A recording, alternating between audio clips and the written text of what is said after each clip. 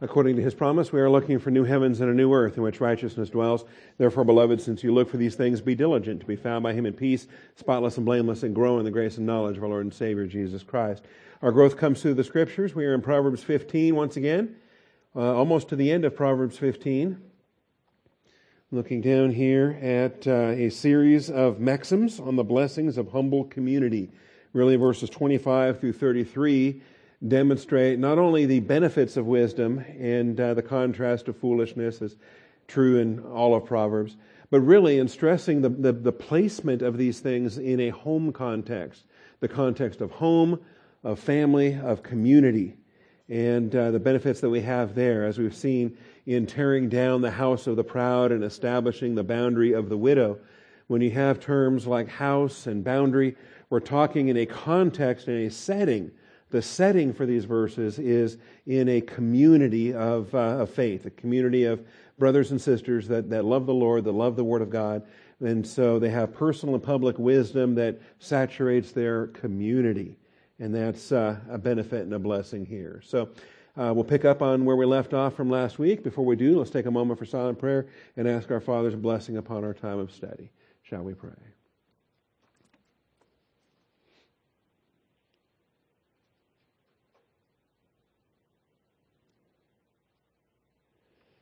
Heavenly Father, we do thank you for the truth of your word and the blessing we have to assemble together this morning.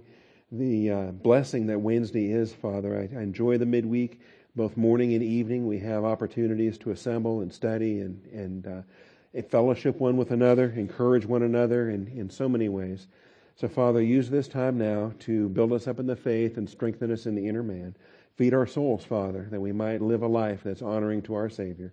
I thank you, Father, in Jesus Christ's name. Amen. All right, so I didn't write down the slide number here, so we'll just manually hunt for it. It is there. All right. Proverbs 15 closes with a series of maxims on the blessing of humble community.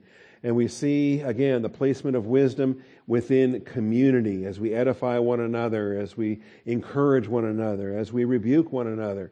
And we see this within the boundaries of a land grant, within under a roof, as it were. Again, starting with verse 25, the Lord will tear down the house of the proud, but He will establish the boundary of the widow.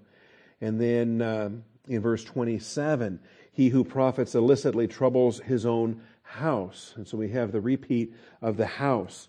And then we have throughout all of these verses, we have a dynamic whereby somebody is ministering to somebody else, such as the heart of the righteous ponders how to answer in verse 28, but the mouth of the wicked pours out evil things.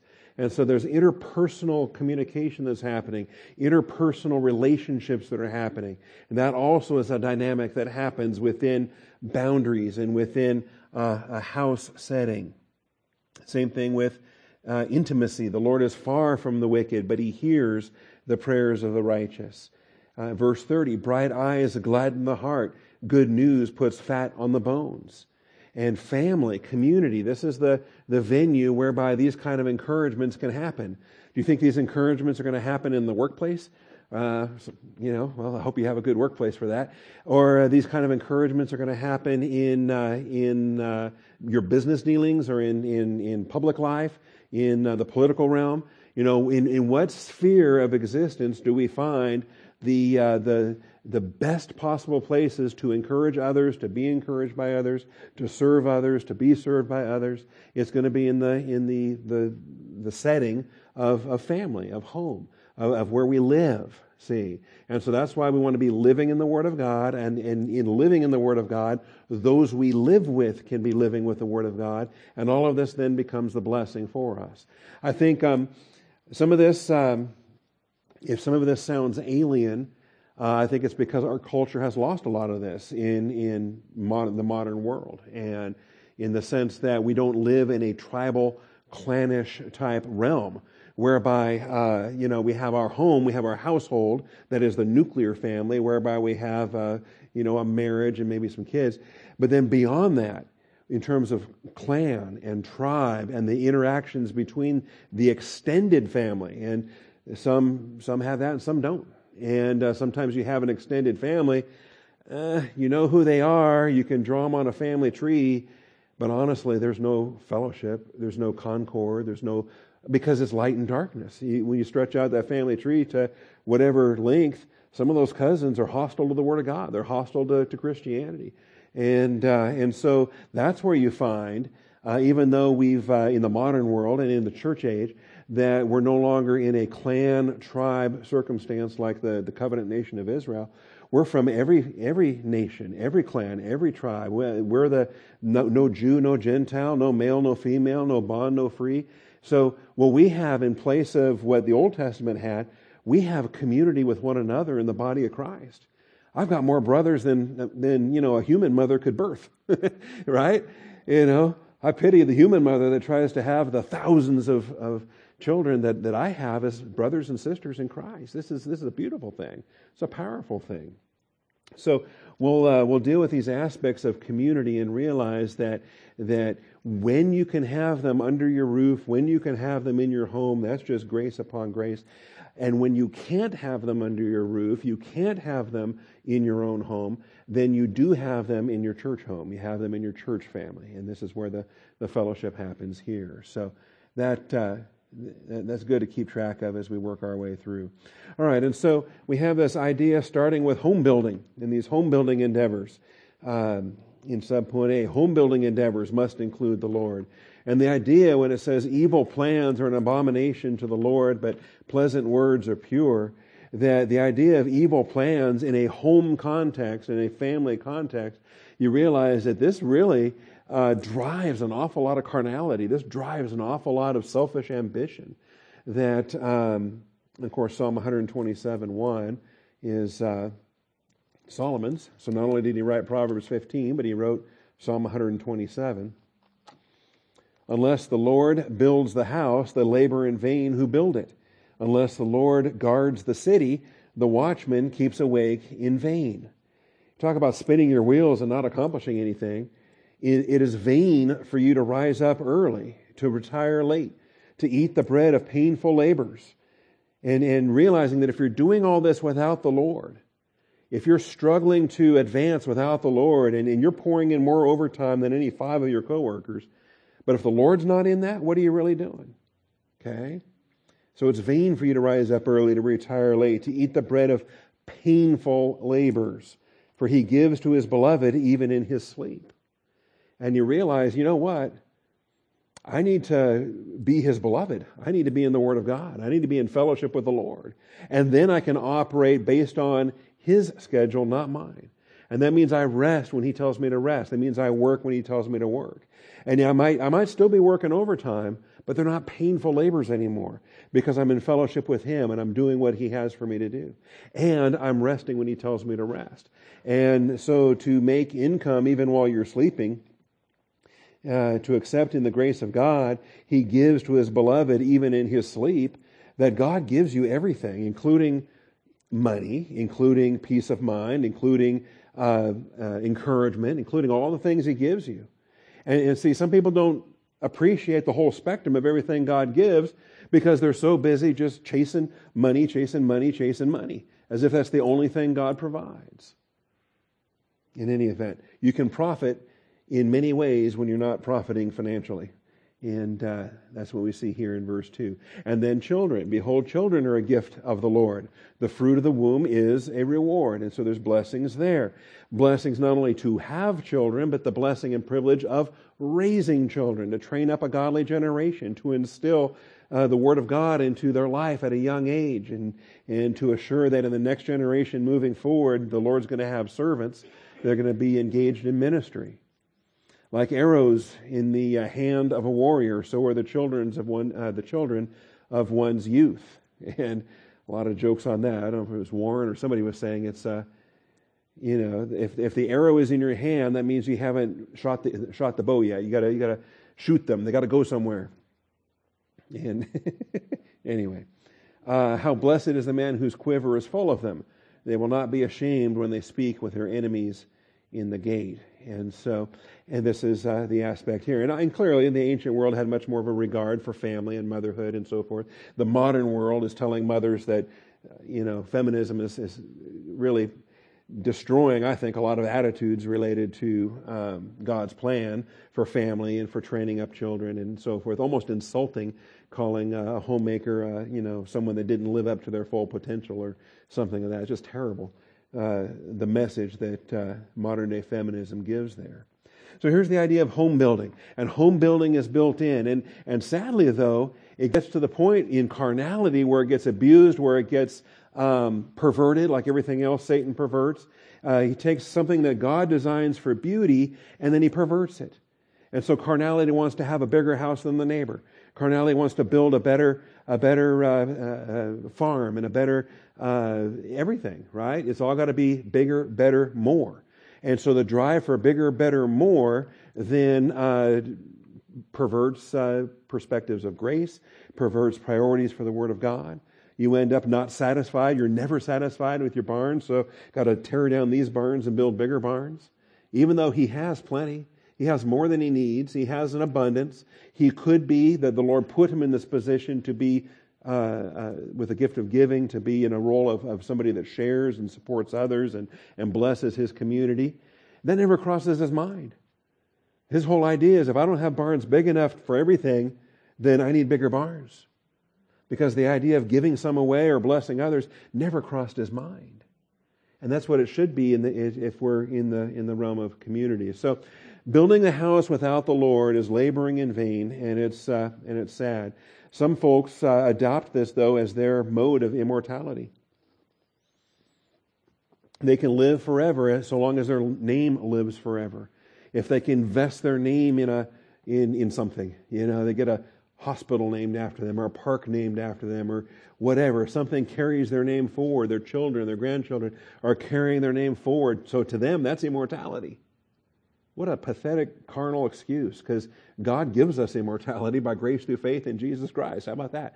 Let's go with that and not fall for some of these other things. Verse 26. Our greatest privileges from God include planning and communicating. So perversions of these great blessings are among the most severe abominations. When you look at Proverbs 15, not only verse 26, but verse 28 as well, comes up a couple of times in this section. Evil plans are an abomination to the Lord, but pleasant words are pure. So there's a tandem, planning and communicating. And here you are making plans, but you're making the wrong kind of plans. You're scheming instead of planning in wisdom. Verse 28 as well, the heart of the righteous ponders how to answer.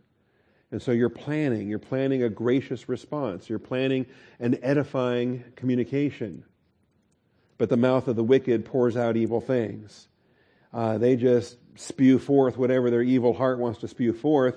They're not going to think it through. They're not going to plan it. They're certainly not going to craft their expressions with wisdom so as to be a blessing to the hearer. So both 26 and 28 are addressing this. And two, we've addressed this. Went back, there was a series of classes in chapter 6, you might recall, where we discussed what an honor it is to be human. What an honor it is to be created in the image and likeness of God. To have the capacity we have for rational thought.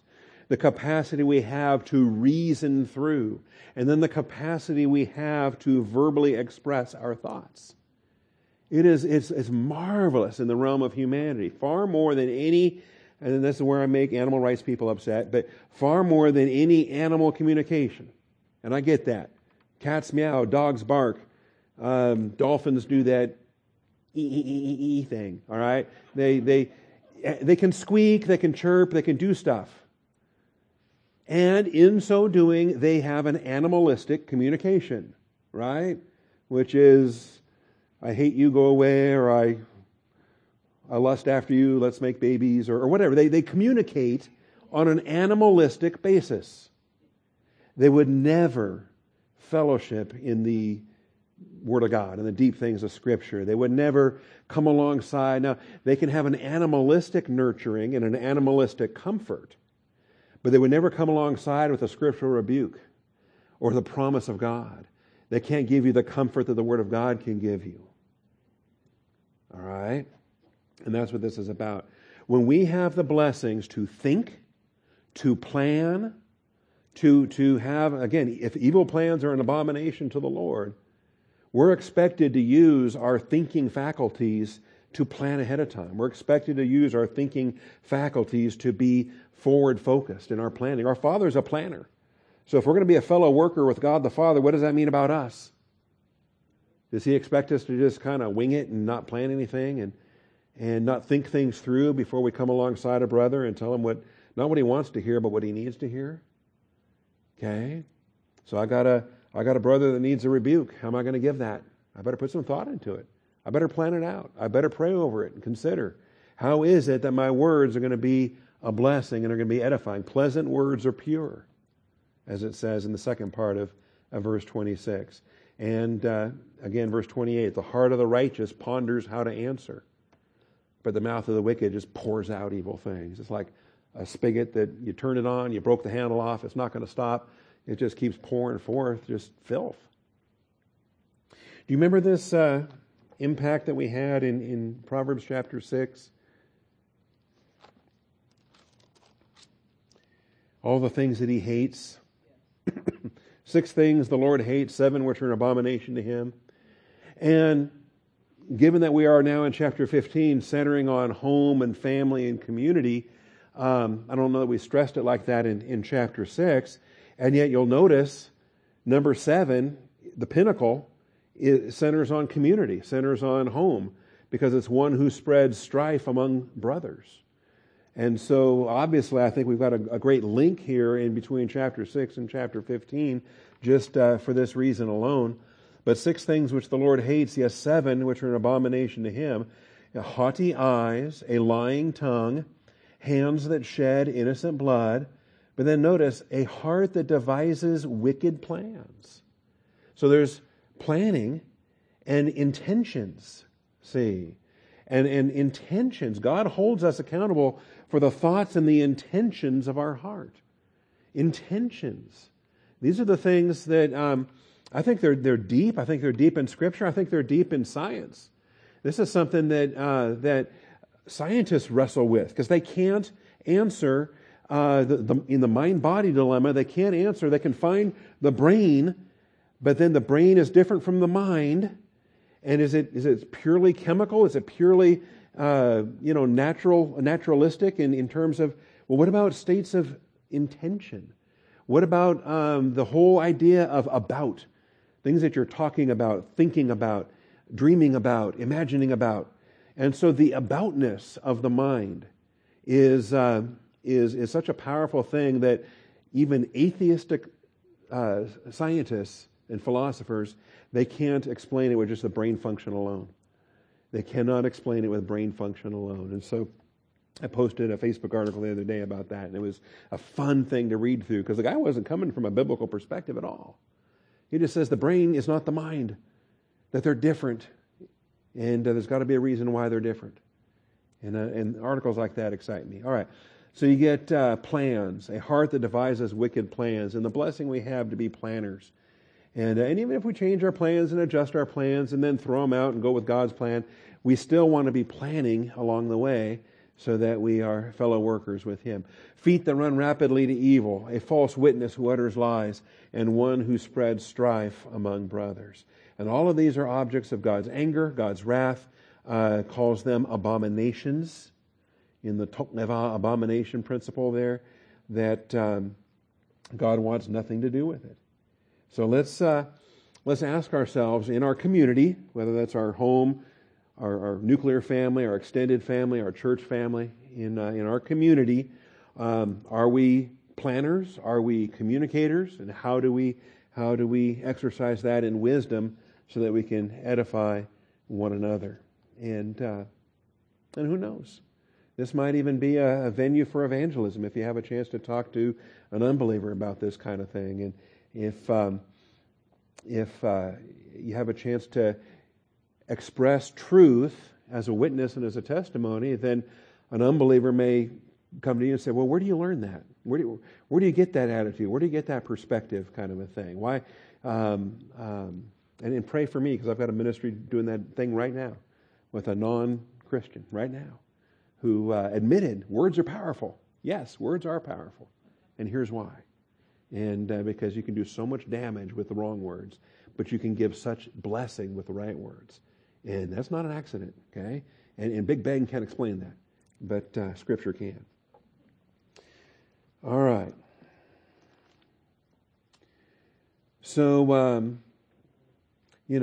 however you want to run your marriage, however you want to run your parenting, however you want to run your house, these are the verses that show us the benefits of wisdom in community, the blessings of humble community, whereby we view ourselves as the servants of the other members of our community. So I want to be my brother's keeper. I want to be the encourager. I want to be the peacemaker in the home. I don't want to be the one that's always causing the turmoil and the trouble and always causing people to cringe because Dad's going on a rant again. Here we go. No, I want to be the peacemaker in the home. All right. Boy, this is a convicting message. Let's get past this verse. All right. Where does this stuff come from? So the Lord will tear down the house of the proud. What is it that blows up a marriage? What is it that ends a family? Evil plans are an abomination of the Lord. Pleasant words are pure. Is this a home where the word of God is spoken? He who profits illicitly troubles his own house, but he who hates bribes will live. If you're going to try to cheat for income, if you're going to try to, steal, say, well, I was just trying to pay for my kids' food. I had noble motives for why I was engaged in a criminal enterprise. No. God wouldn't have you do that. The ends don't justify the means. God always expects you to do the right thing in the right way. The wages of unrighteousness are costly to the soul. Understand that. The wages of unrighteousness are costly to the soul. So if you're going to profit illicitly, if you're going to do something that defies the Word of God just because you're trying to bring money in and build your house up, God doesn't honor that. What is that? Not only does God not honor that, you are literally bringing destruction to your own soul in these things. Costly, very costly.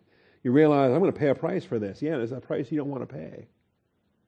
Not in the short term, not in the long term, not in the eternal scale of things. Of course not. So, the idea of a bribe, all I got to do is I just got to, I can take this money, I can look the other way. It doesn't hurt anything, does it? I mean, who gets hurt? So the world creates these ideas like a victimless crime. Oh, it's a victimless crime. Doesn't hurt anybody. Why not do it? Oh, it hurts the participants. You're hurting yourself. You're buying into Satan's lie. Yeah, it's a terrible thing. Do you remember this back in chapter 1? You train your children with this in parental wisdom, and then you got to be reminded of it in personal and public wisdom. Realize if sinners entice you, do not consent. Do not consent. That's Proverbs 1:10. If they say, "Come with us, let us lie in wait for blood. Let us ambush the innocent without cause." Doesn't that sound fun? Well, no, doesn't sound fun to me. Doesn't sound fun, hopefully, to any of us. That has no appeal to someone that's, walking with the Lord and has divine viewpoint in life. What is the attraction to victimizing somebody? What is that? And yet, it's not hard to grab a mob and go stir up some trouble. You're mad at whatever, so let's join the protest and let's do some public damage and we're really going to teach them a lesson. So let us lie in wait for blood. Let us ambush the innocent without cause. Let us swallow them alive like Sheol, even whole as those who go down to the pit. So how do you swallow somebody alive? How do you make them wish they were dead? They're still alive, but it's as if they're in Sheol already because their life is hell. And you publicly crucify somebody and make their life a wreck, and it's just terrible. But we get something out of it, so that's why we're doing it. We will find all kinds of precious wealth. We will fill our houses with spoil. And sometimes I think, hey, we can damage this and damage this, and they got deep pockets, they can afford it, or they're insured. They're insured. It's not going to cost them anything. It doesn't hurt them. So I can steal this car, and I can fence this stolen property, and I can do this and whatever. And no one really gets hurt, or because they're insured, or the insurance company. But man, they're ripping us off anyway. The insurance company's got money to spare, and so they justify all these things. And the best part is, in the carnal mindset, we make out like bandits. We make all this kind of money. This is great. Throw in your lot with us, we shall all have one purse. Sounds like a socialist endeavor or some kind of a communist movement. But hey, let's all do this together. We'll all be one for all and all for one. And my son, do not walk in the way with them. Keep your feet from their path. In fact, don't go with them. Don't even, stay out of that part of town. Their feet run to evil and they hasten to shed blood. Indeed, it is useless to spread the baited net in the sight of any bird. Makes sense. If the bird's watching you, they don't put the bait out there yet. Wait till the bird's not watching and then put the bait out. They lie in wait for their own blood. They ambush their own lives. That's the truth of it. You're damaging your own soul. Here they are hunting, but they're hunters of themselves. Because when they spring the trap, who gets hurt? They do. It's their own blood. If God is the God, He said life is in the blood, and if man sheds blood, by man his blood must be shed. There's an avenger, the blood avenger for this. And so if they take blood, who are they really hurting? Themselves. And they ambush their own nefesh, their own souls, their own lives. So the damage that gets done to your soul, and I tell you, you can be scarred, you can get so hard-hearted that the next time is easier, you do it enough, and you don't even think about it anymore. It's just normal for you now. Because you become, your humanity is stripped away at a certain point.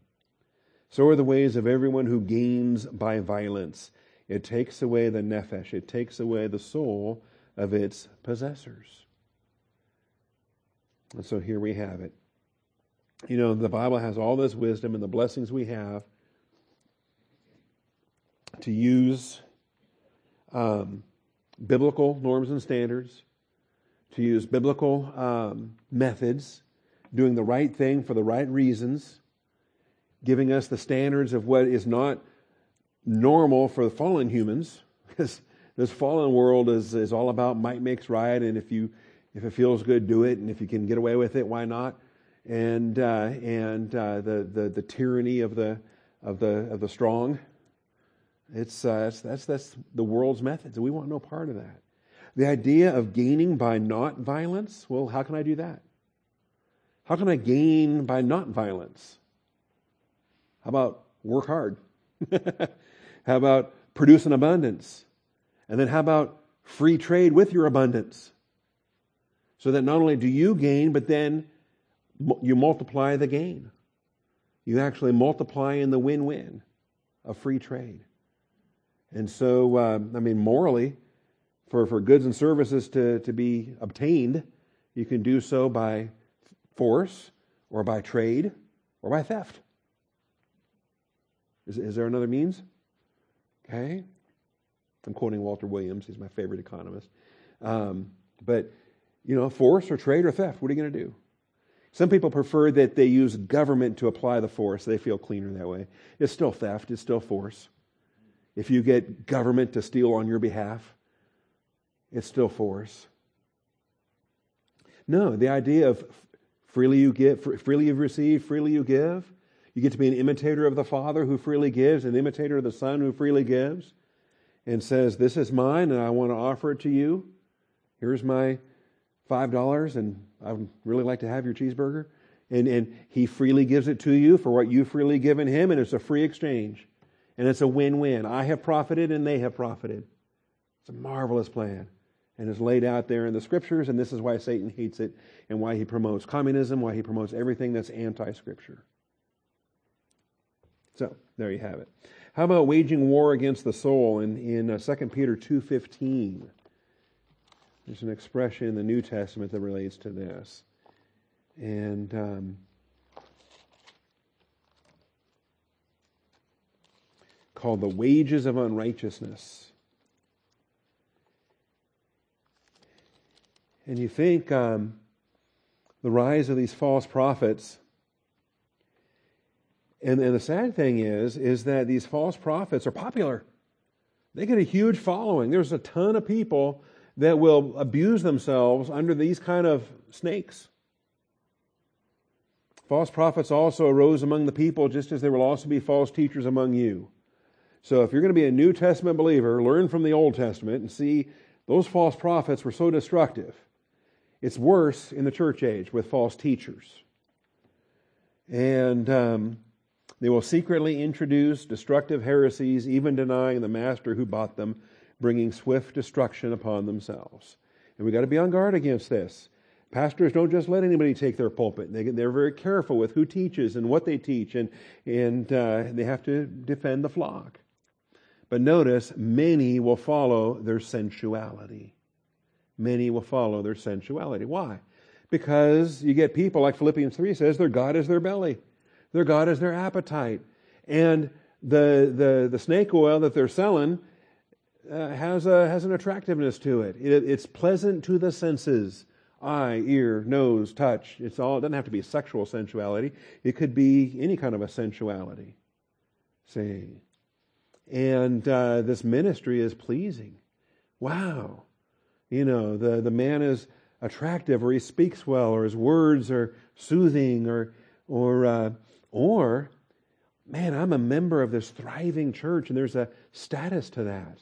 I'm honored in the community because I'm a part of this. I'm a member of the biggest church in town, or the biggest church in the country, or there's a status that goes with that, and so that becomes sensual. But because of them, the way of the truth will be maligned.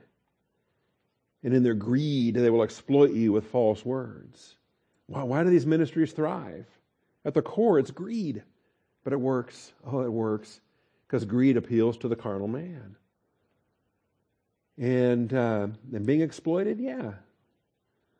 They put up with that. Their judgment from long ago is not idle. Their destruction is not asleep. And then here's all these examples, all right? The angels, when they sinned, God didn't spare them. The ancient world, but preserved Noah, brought a flood upon the whole earth.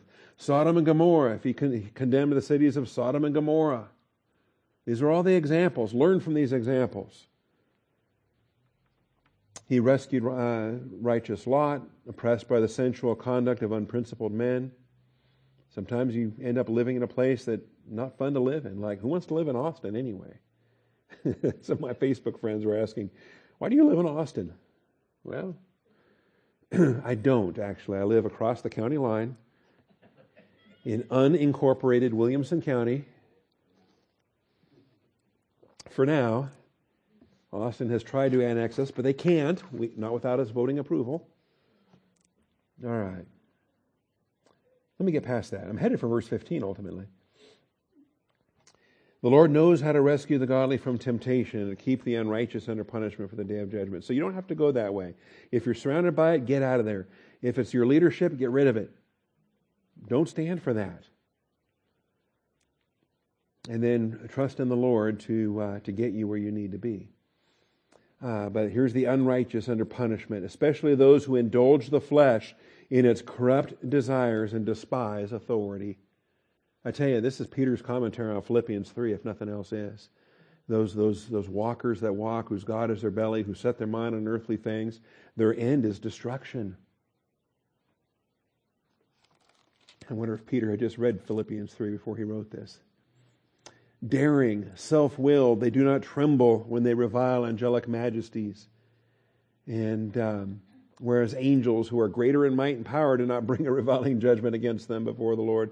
Even the archangel Michael wouldn't rebuke Satan like that. He'd just step back and say, the Lord rebuke you. You're in the Lord's hands.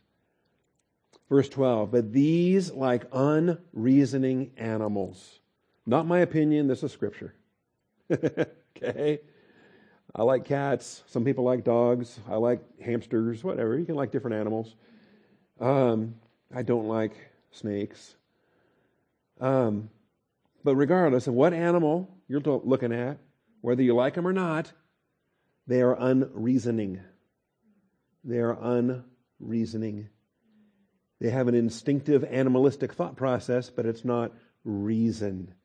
And even the smartest of them that can problem solve and, do little puzzles and things, it's not reason as in the image of God we reason in the Word of God. Born as creatures of instinct, to be captured and killed, reviling where they have no knowledge, will in the destruction of those creatures also be destroyed. That's the judgment upon rebellion. That's the judgment upon when you go carnal and when you damage your soul to the point that now you are functionally animalistic. Functionally animalistic. You realize that the hand of God judgment is the hand of God in His judgment is coming upon you. Suffering wrong as the wages of doing wrong. Oh, we're going to see this again. This is again Philippians. Reveling in the daytime and rejoicing in their sin. They count it a pleasure to revel in the daytime. Stains and blemishes, reveling in their deceptions as they carouse with you. Boasting in their darkness. Having eyes full of adultery that never cease from sin. It just doesn't stop. You do it once, you do it twice, now you can't stop. You're doing it. It's more enslaving than drugs. You're just doing it and doing it and doing it. Your mind is given over to the darkness. And it never stops, because even if you're not literally doing it, you're still thinking about doing it, and you're planning the next time you can do it. Enticing unstable souls. That's like we said, you do damage to your own soul. Having a heart trained in greed, accursed children, forsaking the right way, they've gone astray, having followed the way of Balaam. Remember that example with the donkey and the story there in Numbers? Balaam, the son of Beor, who loved the wages of unrighteousness. So ask yourself, this is a good expression, the wages of unrighteousness, or if you like, filthy lucre, if you want the King James Elizabethan language of filthy lucre. Just think about it, though. The money you're making, is God pleased with it? Are you walking in grace, accepting His grace provision? Then great. You're walking in grace, accepting His grace provision. But if you're walking in darkness and manipulating things, and you're making money hand over fist in a way that does not honor Jesus Christ, it's called the wages of unrighteousness. And it's damaging to your own soul. It's destructive to your house. It's going to impact your children. They're going to take it far further than you ever dreamed of taking it. Because, well, why shouldn't they? Dad did it. And they just carry it forward in their generation. And so that becomes an issue as well. All right. The wages of unrighteousness are costly to the soul. Verse 27, I think, lays that out there. All right. Sin creates an obstacle for our prayer life. In verse 29. The Lord is far from the wicked, but He hears the prayer of the righteous. He hears the prayer of the righteous. Now this too is it's an overall principle that's true in any context, and we can apply it in a lot of ways. We can apply it in a lot of places. But taking it into the realm of family, taking it into the domain of your home life, your family life, and where you live, consider the application of these principles in that kind of a scope, where the Lord is far from the wicked, but He hears the prayer of the righteous. Is this a family that prays? Is this a family that doesn't pray? Is the Lord near? Is the Lord far? Does the Lord feel at home in this home? Or does He feel a little awkward and out of place because the members of this home really talk about Him and really think about Him and never eat together, never pray together, never discuss one another's struggles, never are completely oblivious to things that are going on with one another? Well, then I'd say that's a home where the Lord is far. But if the Lord is near, then that means there's involvement. That means there's awareness. That means there's concern one for another. And so we understand if someone's having a bad day or someone's having a good day or someone's apprehensive about something that's coming up. And so we can join in those things together in community, in being able to bless one another in this way. The problem, though, is sin. Sin creates an obstacle for our prayer life. And if you got a brother that's hurting, and because, you grew up this way, you know the language, you can speak the language, even when you're carnal. You can, your brother's hurting, you can say, hey man, I'm praying for you. No, you're not. Don't lie to him like that. You've been carnal for the last 6 weeks. What kind of prayers are you going to offer for this brother? This brother needs it, and you can't pray for him, even though you just told him you were. All right? Because sin creates an obstacle for our prayer life. It creates a barrier. God won't listen to your prayers in that darkness. The only thing God's listening for is for you to confess. And he's listening. Oh, that's not a confession, forget that. Listen. No, that's not confession, forget that. Okay? He does not hear what you're yapping at him when you're carnal. And this is huge. Okay? He's far away. And who put that distance in there? Okay? Because he's omnipresent, he's everywhere, but now there seems to be some distance. Now he seems to be nowhere near here. Well, who moved? It wasn't him. Whenever that rift appears, it's because you left the light and went off into darkness, went into carnality. And you put that distance there. You put that distance. See, Psalm 66. I love Psalm 66.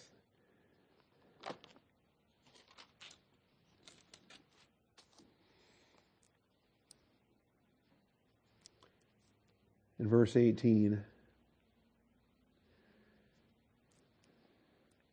it's curious.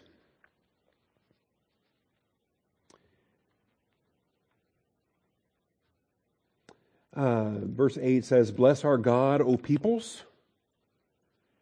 So here's a Jewish prayer inviting Gentiles to join and to bless our God, the Jewish God, of course, is the God of Israel.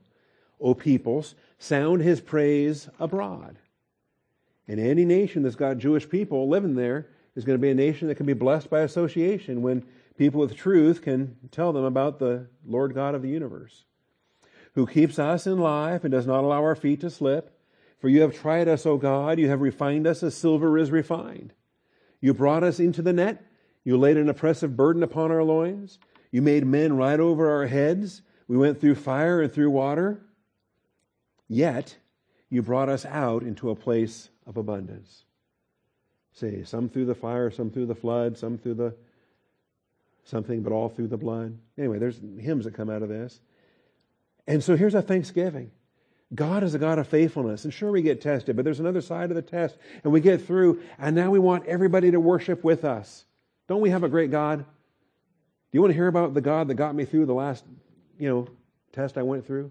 Because he's the same God that's going to get me through this next one coming up, or the one I'm in the middle of right now.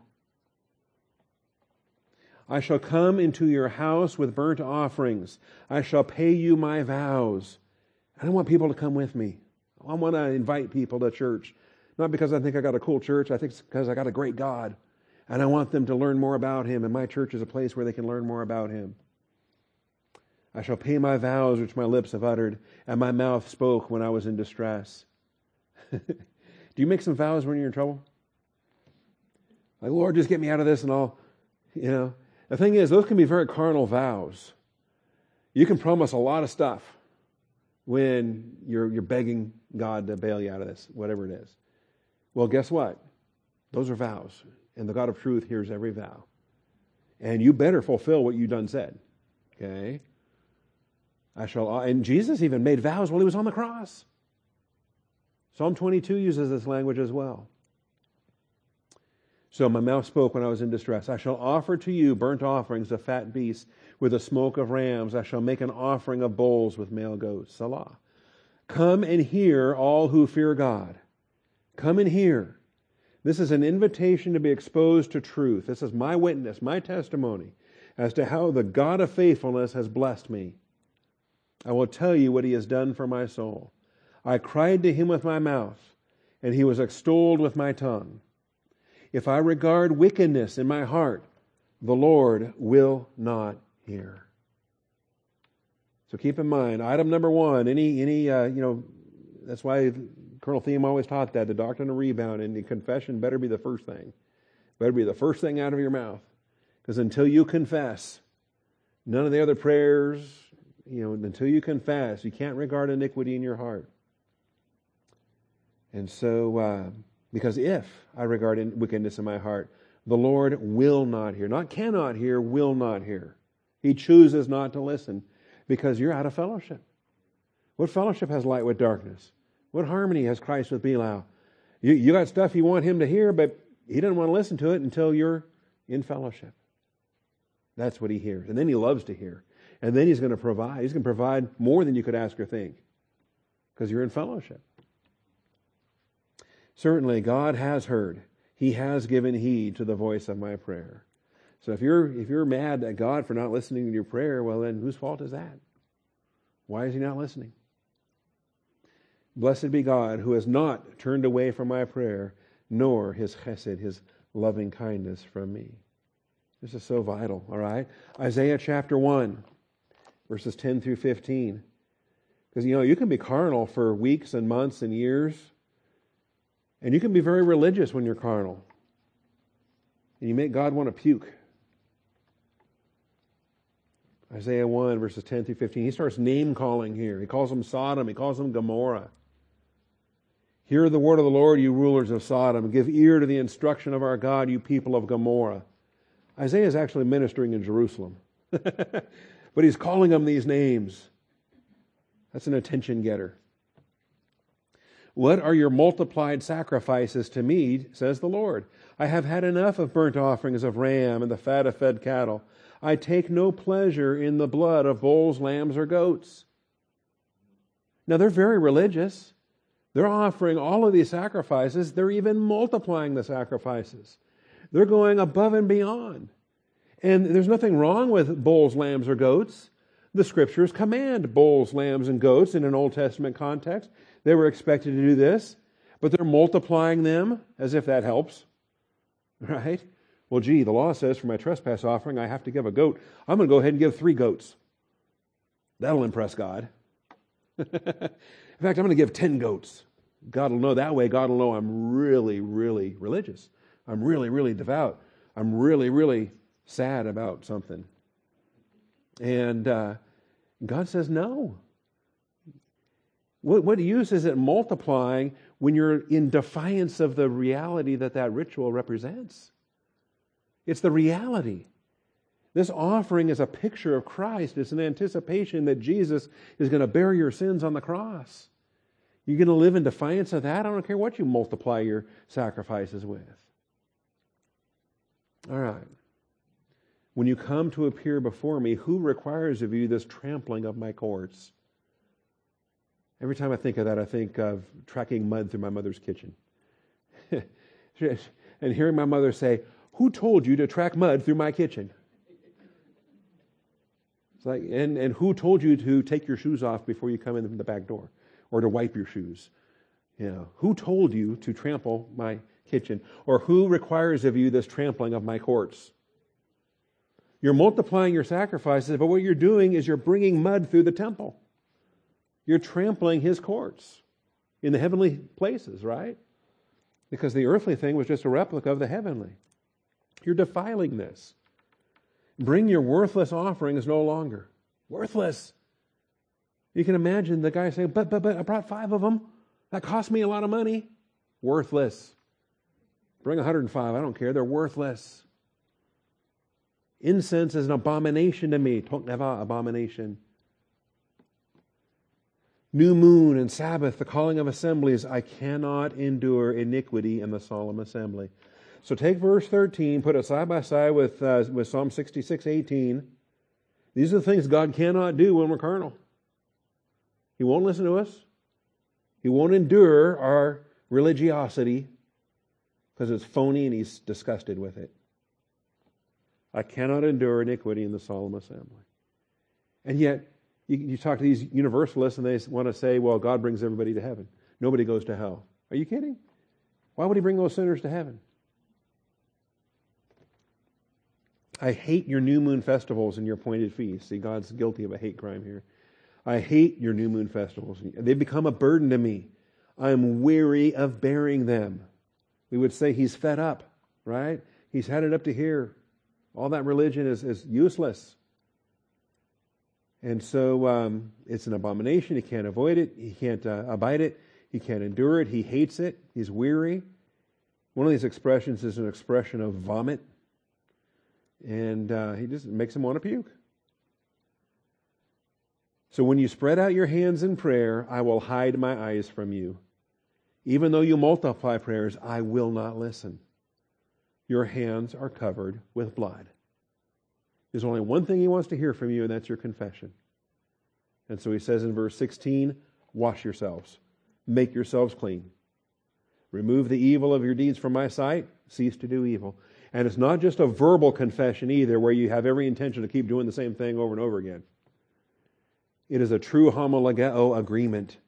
You are in agreement as you confess, and you are confessing and forsaking, as Proverbs 28 says. Confess and forsake. Wash yourselves. Make yourselves clean. Remove the evil of your deeds from my sight. Cease to do evil. Learn to do good. Seek justice. Reprove the ruthless. Defend the orphan. Plead for the widow. You see, the context for this comes back to community again. The widow, the orphan. Community. Come now and let us reason together, says the Lord. Isn't this beautiful? Our capacity to reason in the image of God. Though your sins are as scarlet, they will be as white as snow. Though they are red like crimson, they will be like wool. Okay? And don't get me wrong, I love cats. I've had cats all my life until I met Sharon. Then she's allergic to cats, so, oh well, so much for cats. I'd rather get married to you. And 10,000 days ago we did. We got married, and I haven't, well, no, we tried a kitten one time. That didn't last. So, but no cat, even the best cat I've ever seen my entire life, and no dog, even the best dog I've ever seen my entire life, can reason with me over the plan of salvation and the grace of Jesus Christ who took my place on the cross. Scripture says, come now, let us reason together. Okay, this is our privilege. This is our joy. Ezekiel 8:18. Real quickly get through this. I know we want to be punctual.